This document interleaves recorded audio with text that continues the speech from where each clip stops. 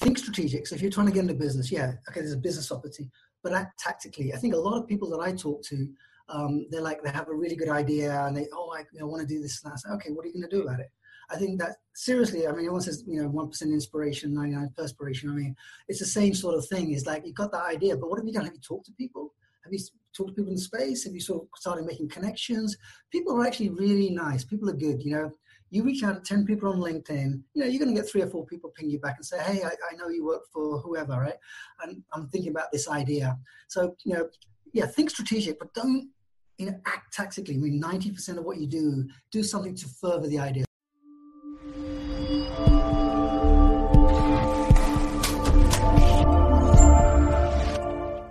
Hey everyone, this is Devin Miller here with another episode of the Inventive Journey. I am your host, Devin Miller, the serial entrepreneur that's also the founder and CEO of Miller IP Law, where we help startups and small businesses with their patents and trademarks. And today I've got another exciting guest on here that has a fun journey. The name is Ankesh, and I've tried to do my best to pronounce her name, make sure I do it right. But Ankesh, he has done a few different startups, taken a couple different companies from 0 to 8 figures, I think it was. And he's raised money with venture funding and sold patents to Google. He was born in India, grew up in London. So he has all sorts of a great journey to share. So welcome onto the podcast. Thank you, Darren. I appreciate the opportunity to be here. So I gave an intro to yourself, but I think you always give a better intro to yourself. So why don't you tell us a little bit about yourself and the journey that leads up to where you're at today? Sure. Yeah, I was actually born in New Delhi in India. My father actually worked for Air India. So when I was 3, he actually got posted to London. So I'm talking late 60s here. So at the age of 3, moved to London. And we lived close to Heathrow Airport. And I did all my early education in and around London. I did funnily enough, my first undergraduate degree was in hotel and catering management, which was nothing related with anything I ended up doing, but it was a lot of fun and a lot of good experiences. Then I did an MBA, and then I did a postgraduate an MBA in management studies. That was in Brighton University. And so I worked in London, for a few years, and like 89, I said, I need to get out of it. I need to change the scenery. So I just landed in San Jose. I did have a cousin here, so I was staying with her. I was gainfully unemployed. There was in the US and in England, there was a little bit of a recession going on. And I just sort of, I didn't want to go home. So I just sort of like picked up the phone. That was my first, my first adventure of my first venture was just picking up the phone in those days without cell phones, with roller quarters, just dialing for a job. I got a job in San Jose, $800 a month recoverable draw. What that meant is if I made money, they deducted all the money they prepaid me. But I was 27, I was young, I was enjoying it, going to the $2 buffets at the Red Lion, and ended up starting my own staffing company. And that was the time there was a lot of people coming in on B1 visas and for the technical. So my company, AT Systems, we started off, and I basically didn't touch any investment. What I did was I would actually have vendors to supply me the resources. I would actually have the contracts with the customers, and then I would be paid in 30 days. In those days, my customers were like Electronic Arts, Sun Microsystems, Wells Fargo. So they were really pretty good customers. They paid on time, and I paid my vendors. Maybe dive into that just a little bit, because I think that's interesting, because, a lot of times, and I certainly think, there are different ways to fund or to get a startup going. And sometimes you can bootstrap it, right? So you're saying, hey, I can self-fund it, or I can bootstrap it, or it's not a capital investment. Other times you're saying, hey, this is to really do anything, we're going to have, $20 million or whatever. Most people can't bootstrap that, so you have to go and get investment. And so how did you, doing the different companies, how did you make the difference or decision between, let's get outside investors, put fuel on the fire, versus let's do this ourselves, versus let's self-fund, or how did you kind of make that determination? So for that venture, I was already working for that staffing company, so I understood the market. I couldn't go back to the same customers that my previous employer was working for. So the tough bit was actually starting for the new ones. But I had a lot of confidence in myself, because I actually, for that company, they were a small mom and pop shop. They were doing about $2 million in revenue, and I'd sort of double the revenue to 4 million. And, they promised me, and I was very happy working for them. And I wasn't sort of like thinking about going to do a startup. So I brought in 2 million of revenue for them. And, I was getting 10% of the margin because I was getting a base salary. And clearly you crunch the numbers. If you're getting 100% of the margin, you need to do 1/10 the work. So, it wasn't a difficult decision. I got married by then. So my wife was actually working. She wasn't earning a lot of money. She was doing a residency. So she was getting around those days about 30,000 a year. But, we had low cost of living, and, again, you don't really think about that stuff. So we had enough to put food on the table and pay the rent, but that was about it. So it took me about 3 to 6 months to start generating some business. And I had built up the relationships with the sub vendors previously. So, and it's just, so the model just worked, and we worked from day one. So that was really cool. So if you were to do it, because it sounded like, and certainly if I put words in your mouth, correct me, you're saying, hey, I could either continue. It wasn't necessarily intended to do a startup, but you got to the point of saying, hey, I'm making good money, but I only make 10% of the margins. I can do this on my own. Why wouldn't I go and get 100% of the margins as opposed to 10%? Is that kind of the tripping point, or how did you make that decision? Well, actually the tripping point, because I was never, and this sounds corny or stupid, but whatever, I was never motivated by money. I really, and this is getting a little philosophical, I really believe in quality of life and having good relationships with people and enjoying the people you're with. That's a lot more important than a singular focus on money. So, it is important, clearly, but, it wasn't my driver. The decision-making, the tripping point was actually the frustration of my existing employer. And the actual event, I'll tell you exactly what happened. It was just before Christmas. It was like October, November timeframe. There was 10 people in the conference room, and they're all talking about who to send Christmas cards to. So it's salespeople, marketing people, administration. And I was like, what the hell am I doing here? I'm wasting time. I could be on the phone making business, and should be existing customers, past customers, and the type of. I'm like, no. I walked out and I said, okay. There've been previous incidences like that, but it was just my frustration of not being able to do things the way I thought they could be done. Just being held back. So that's really what it was. Clearly, the numbers worked, right? But that was I just felt having control over my own destiny was the driver. Okay, no, I think that makes sense. You're saying. I mean, I agree. Numbers always, numbers have to work, and some, you don't want to just go jump out on your own if it doesn't make sense. But then beyond that, you're saying, hey, and I think that's where a lot of people get, it's either, hey, I think I can do this better, or I just not even necessarily better. I just want to do it my own way, or I think I can do it a different way that's more enjoyable. I can have control, lifestyle, whatever that is. But I think that's a good point that, that can be a good motivator. It doesn't always have to be just the financial or to make the money, but maybe it's just like to do it your own way or be in control or whatever. So you did that. So you jumped out and you did that. Sorry, go ahead. Just to put emphasis on that, I think if you talk to any entrepreneur, any startup person, anyone running their own business, they don't be an entrepreneur, they'll tell you that's the number one thing they enjoy about having a business, having the freedom, the flexibility, probably work as hard, if not harder, evenings, weekends, but that's the number one driver. But anyway, going back to the story then, I'd met a guy working for that company, and he had this idea of a software product. It was all about recruiting, so there's ability of resumes coming in. And he wanted me to work with him on that project. So I started with working on that. That was called Personic. My staffing company was AT Systems, so that started a year later. So we did $1 million in the first year on the staffing company, and then we started on the software company. And just to kind of cut quickly, and you can ask me questions. We did like 1, 5, 15, 20 million on the staffing company. And then a year later, we did $1 million in Personic, which is the software company, and then 8, 16, 24. We did raise money for the software company. We had Battery Ventures, TCV, AIG, and a few others over a period of time. And in total, in aggregate, we raised about 50 million for the second venture. And at one point, the investors were like, you can't be CEO of 2 companies. So I had to sell the staffing company, which actually worked out to be a really good thing. So we sold it to TMP, the parent company of Monster. And, we were able to put a little money in in the back pocket and then focus on the software company. Diving into that just a little, because I'm on the opposite. I have multiple interests, and I end up, I end up being running or otherwise be involved with a couple different companies. As I mentioned, I do Miller IP Law, where we help, patents and trademarks for startups, small business. But I also have been engaged in a couple of my own startups. So do you think that you should and you can completely contradict what I do, and that's certainly fine. Do you think you need to have that singular focus and you only look at one thing and you only focus on one thing? Or sometimes if you have two great ideas or two great companies, can you be involved with both? Or kind of what are your thoughts on that? Yeah, no, I'm actually working on two ventures right now. And I kind of, and like my development team, you'd think that developers would push back and say, "Oh no, man, I can't," So we literally, we're talking about slide at 1 minute, next minute we're talking about sharetivity, and I had a question on slides. So we're going back and forth. I find it, enthralling. I find it exciting. It just really gets my blood pumped. I don't know if more than two, because we were actually thinking about doing something else, but we put that on the back burner. No, I think it's good. I mean, I always tell people it's like my plan A, plan B.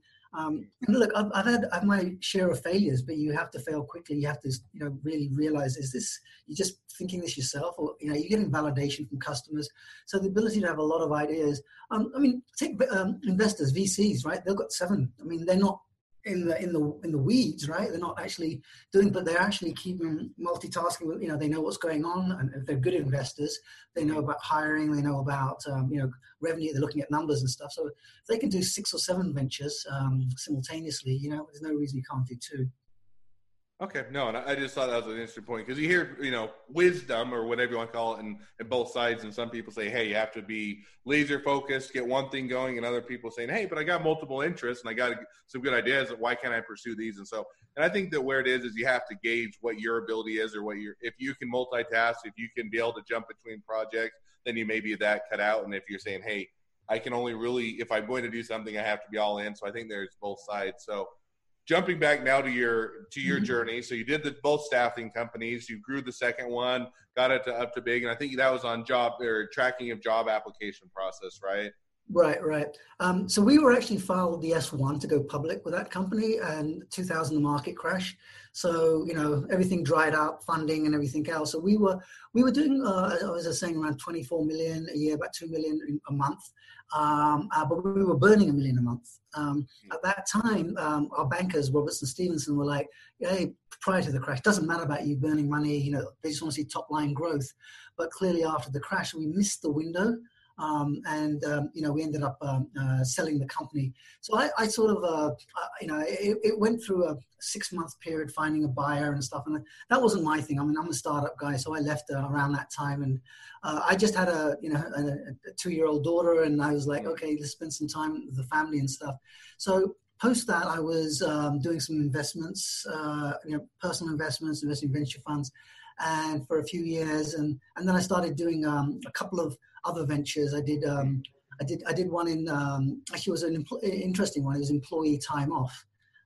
For anyone who's in the financial world, they'll know that when you give employees vacation, that sits as a liability on the balance sheet, known as vacation accrual liability. And if people are taking time off and not reporting it, you build up your vacation accrual liability. And actually, I got a meeting with Leapfrog, the kids entertainment educational company, and sitting in the meeting with the CFO and the controller, and I'd set up the meeting, and I said, out of curiosity, what's your vacation accrual liability? He turned to his controller and she, moved some papers around and said, 2.3 million. So that was the easiest sell that I. Problem with that venture was that the sales cycle was long, because IT got involved, finance got involved. HR got involved, and the ball kept moving. Who you're talking to, the sales cycles are so long. But we really had some good customers. Siebel, who got bought by Oracle, were using it.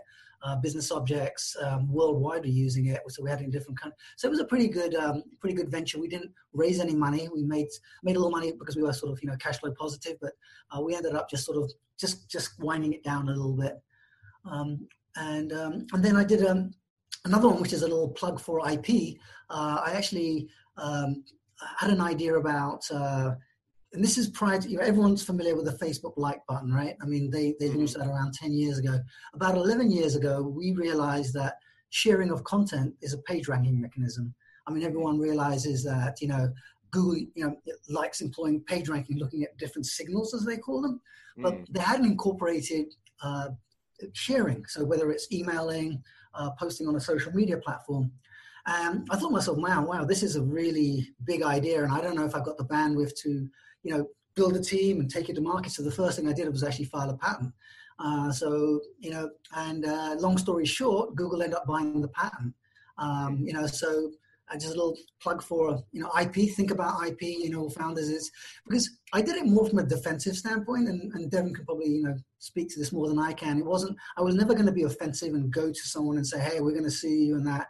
But if someone started doing it, then I thought to myself, hey, by the way, we you may want to sell something. And so at least I think that's interesting. So, because you started out, and again, if I'm putting words in your mouth, certainly correct me. But you started out and saying, I don't know if I have the bandwidth, don't know if I have the ability to take this to market. So how did you then make that approach to Google, or how did you get connected with them to sell out the intellectual property and the patents and that, and make that connection?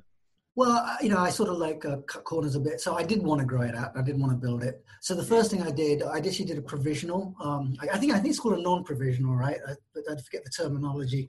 Provisional is one that you get a year to decide whether or not to pursue it. Non-provisional is the full one. Yeah. So we did a provisional, and then I tried to raise money, and but you try to build a business model around that, right? I mean, so you've got this IP, but then you're thinking, okay, what is the business model? I think that's what we couldn't figure out. So I was talking to my patent attorney at the time, and then the funny story, he ended up working for Google. So what happened when Google purchased the patents, he said, hey, can I take the box? Because we're pretty close in Mountain View. I live in Palo Alto.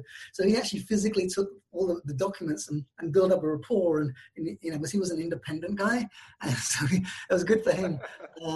So he said to me, by the way, Ankesh, your IP is worth something? And I'm like, really? I said, what, 10,000, 20,000, whatever. So he put me in touch with a patent broker. And they actually ran the numbers. They actually got some software that sort of looks at the value of it.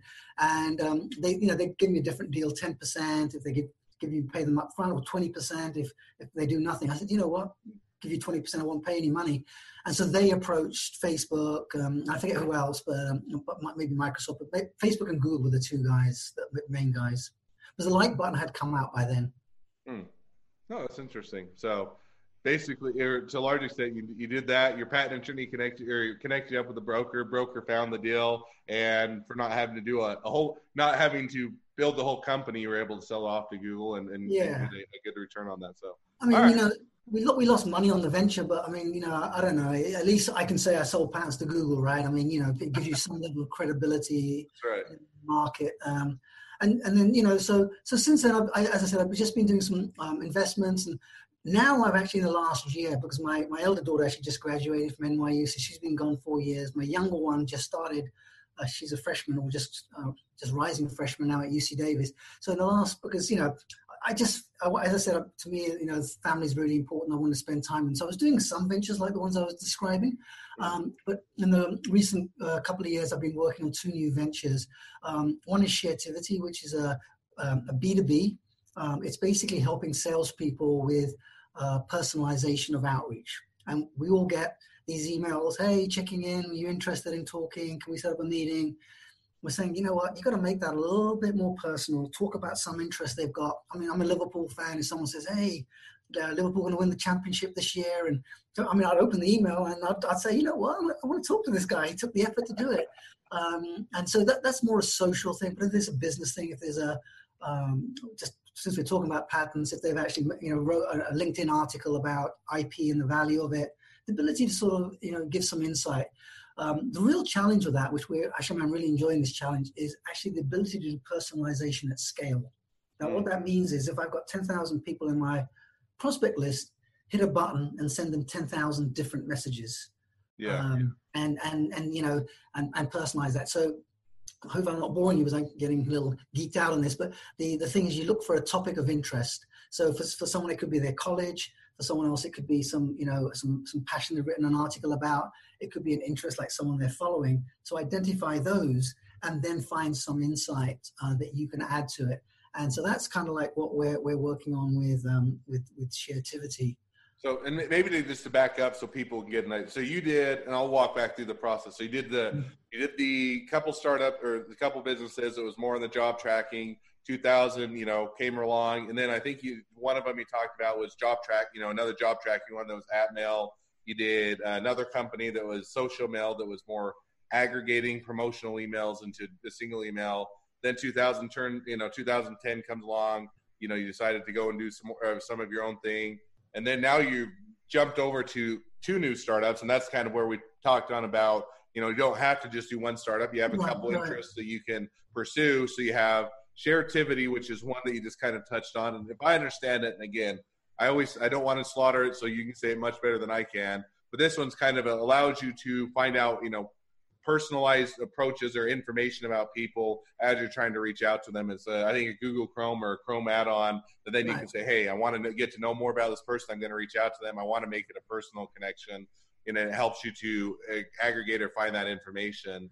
And then you also have, I think, Slide Buzz or Slide.buzz, right? Yeah. And that one, maybe give a little bit more on that one. You haven't touched on that one yet, as far as kind of what that project is.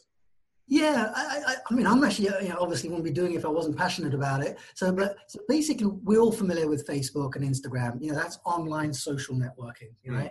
So that's how you're connecting with people. And, and this is a really bad time with social distancing to do this, but we sort of like incubating it in January timeframe, January, February, was and it's going to come back. But the thing is, we all know, and actually it's probably emphasized this more because with social distancing, we all missed a pat on the back when you're in a bar with someone having a beer and a wine and sort of, giving a little punch to the shoulder and giving a hug to someone.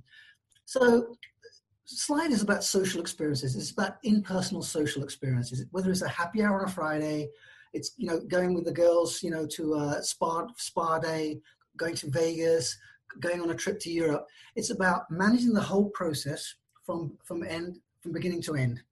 And so, we just wanted an ability, an application. No, we all do this. We do this through messaging. We use Venmo to split the costs.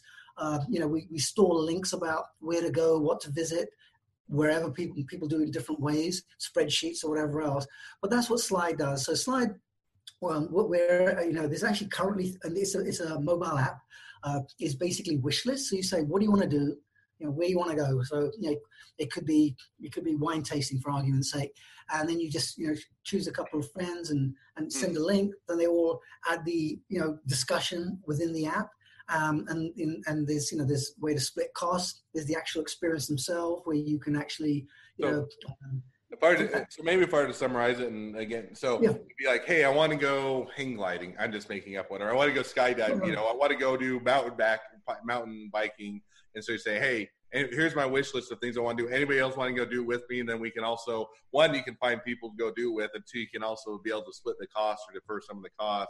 So it kind of allows you to connect with people as well as to do more of the things on your wish list and reduce the cost. Is that a fair one? Exactly. And and it stores the banter, the communications, whether it's, trip details, all there. So it's all in one place as opposed to in different emails and text messages, and also all the pictures and the images and everything else. And the thing we're actually working on right now is because right now, we had a really good go-to-market plan. I won't get into that unless you're curious. We thought this was going to, the feedback I got, I reached out to, just quickly tell you, 1,000 people in the event space because they do a lot of these, party planning, event planning. We had a 26% connection rate. People actually wanted it. So it's like 260 people ready to use the app. With the coronavirus, that clearly sort of fell off a cliff. So what we got thinking was like, even though we're not traveling, we're not doing these social experiences, I think we as human beings, the anticipation of an event, the excitement of thinking about it. So we're working what we call inspirations. So we're actually now crawling every event around the globe. So, there's about 4,800 towns and cities around the world, over 100,000 people. So we're getting all the events. So whether it's in Bolivia or it's in Madagascar, you can actually go to slide.buzz and actually find events. And then clearly, if you want to go somewhere, then hit the wish list button and roll into the app. So it's basically front end. So if I dive into that, and then we're getting towards the end of the podcast, but I do have one other question before my last two questions I always ask. So you went through and you've done several different things throughout your career, everything from job searching and, helping people job tracking and doing that type of thing to aggregating, emails to do promotional things, sold off some things to Google. And now you're at, Sharetivity as well as Slide. And so how do you, those are all, I can see somewhat of a common thread, but they're also fairly disparate, right? In the sense that, doing Sharetivity versus, I can see that, somewhat making connections, personalization. Slide, is a bit different in the sense it's not really job tracking or job. So how did you decide which ideas to pursue or which business to pursue or where you wanted to go? It's about passion. If you get excited about something, right? I mean, it's just if you really want to, if you like the idea and you feel, everything's just it's under the bottom. The common denominator is just passion. It's hard to sort of decide. It's not based on what my experience is, not experience from what we've got. It's just like, man, this is like not being done, and this is really kind of exciting, and you just get the juices flowing. So I can't really can't talk more than that. I mean, as you know, my background was hotel and catering management, and I did an MBA and stuff, but I don't really have any domain experience like yourself in law, and I understand the domain and I can build an application around that because I can see a broken process. Mm-hmm. I mean, I know I've actually invested in a company. I'll give him a plug, Roostify. The guy was actually a consultant, and he was talking about mortgage application process, which sucked. And he knew it sucked, and so he just said, "I'm going to rebuild that." And so he had domain experience, and it was very simple. But for me, it's like just talking to people, just seeing what's out there, and Okay, so one would be you follow your passions, and then two, identify something that you think you can fix, improve, or make better, or otherwise it's not out in the marketplace. I will say, sorry, just a quick one thing. When I talk to people about this, even if you don't have the domain experience, sometimes it's better not to have it because you look at things differently, that people are in this space already. So even like with this sales automation, not many people are doing this personalization. It's kind of like one of the issues we're running into because people think, well, is that really going to work? We've tried it, hasn't worked before. So people are sort of naysayers. It's more like, they follow the more like sheep. So it's not a bad thing to not have the domain experience. No, and I think sometimes it's a benefit, and sometimes you get bad habits, right? Or you have even preconceived notions that, hey, it has to be this way because it's always been this way, or there are only so many ways to do this because this is how it's done. And I think sometimes, you still have to go out and understand the market. And I don't think you just dive into something you have no understanding about, but to go in and learn and figure out how this is different, how you can bring a new perspective, I think is absolutely can be beneficial to different industries and domains. So. Mm-hmm. So as we now, and there's always so many more things I want to talk about than we ever have time to, but as we start to wrap up the podcast, I always have two questions at the end, so I'll go ahead and ask those now. So the first question is always, so what was the worst business decision you ever made? My worst was hiring. There's one individual, in fact, we were talking about going public, and we hired a CFO, and that was the worst decision. I won't get into the details for obvious reasons, but I think that sometimes you're in a rush to hire. So I think if there's anything to be taken from that is just really careful. I mean, people gave me advice post that. I was a young CEO then. I was also hadn't had an experience hiring people older than me. Like sit with the person in a car, drive down to Carmel, and see how time you can spend with them. So I think that that hiring is probably the wrong person at the wrong time, especially the more senior they get, because then it's harder to sort of have an exit from that. I remember that specific situation. The board were like, man, we can't make changes right now, we're going public, and so on and so forth. It was just put in a very, very difficult situation, and it did have a knock-on effect on the company. So I think hiring was one. I never think of bad decisions like startups. I never look back and say, oh man, I shouldn't have done that or wasted money on that. But that's something that you don't try, you don't work out. I think probably I've done several of these podcasts and we have lots of episodes and whatnot, and I think that is probably one of the most consistent answers that people give as far as what they have learned as as the mistakes they made as hiring, in a sense. And I think that's one where it's always a much different feel when you're in the shoes, making the decisions, trying to figure out who to hire, who will be a good person for this position.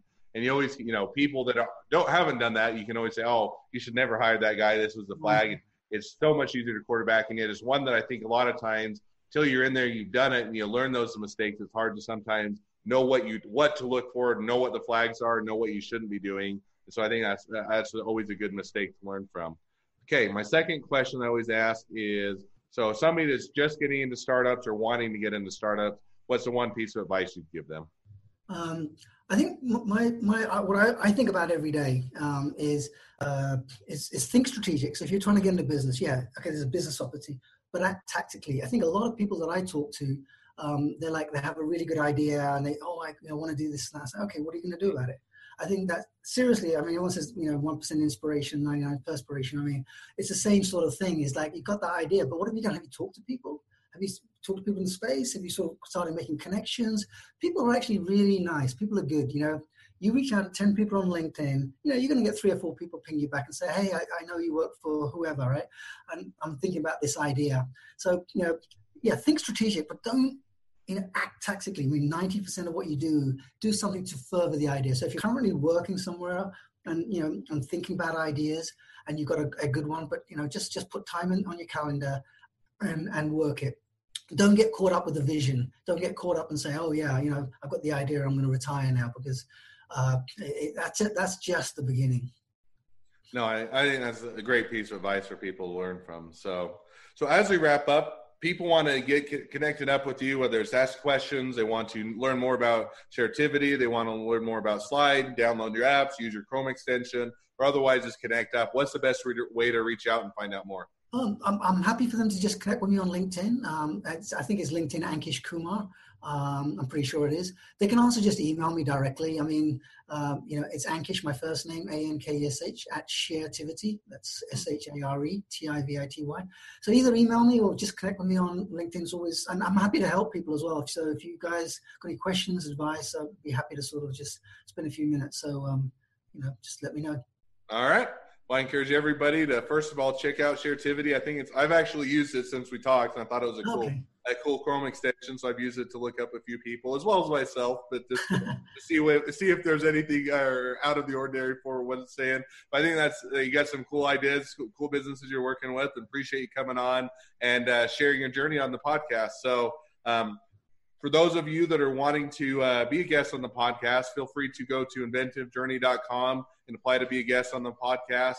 For those of you that are listeners, make sure to click subscribe so you can hear new episodes as they air. And also, for those of you that are needing help with patents and trademark, feel free to reach out to us. We're here to help the startups and small businesses. So thank you again for coming on. It's been fun to hear your journey, and I look forward to seeing how the journey continues on for you, and wish you all the best of success. Thank you. Appreciate it, Devin. Cheers.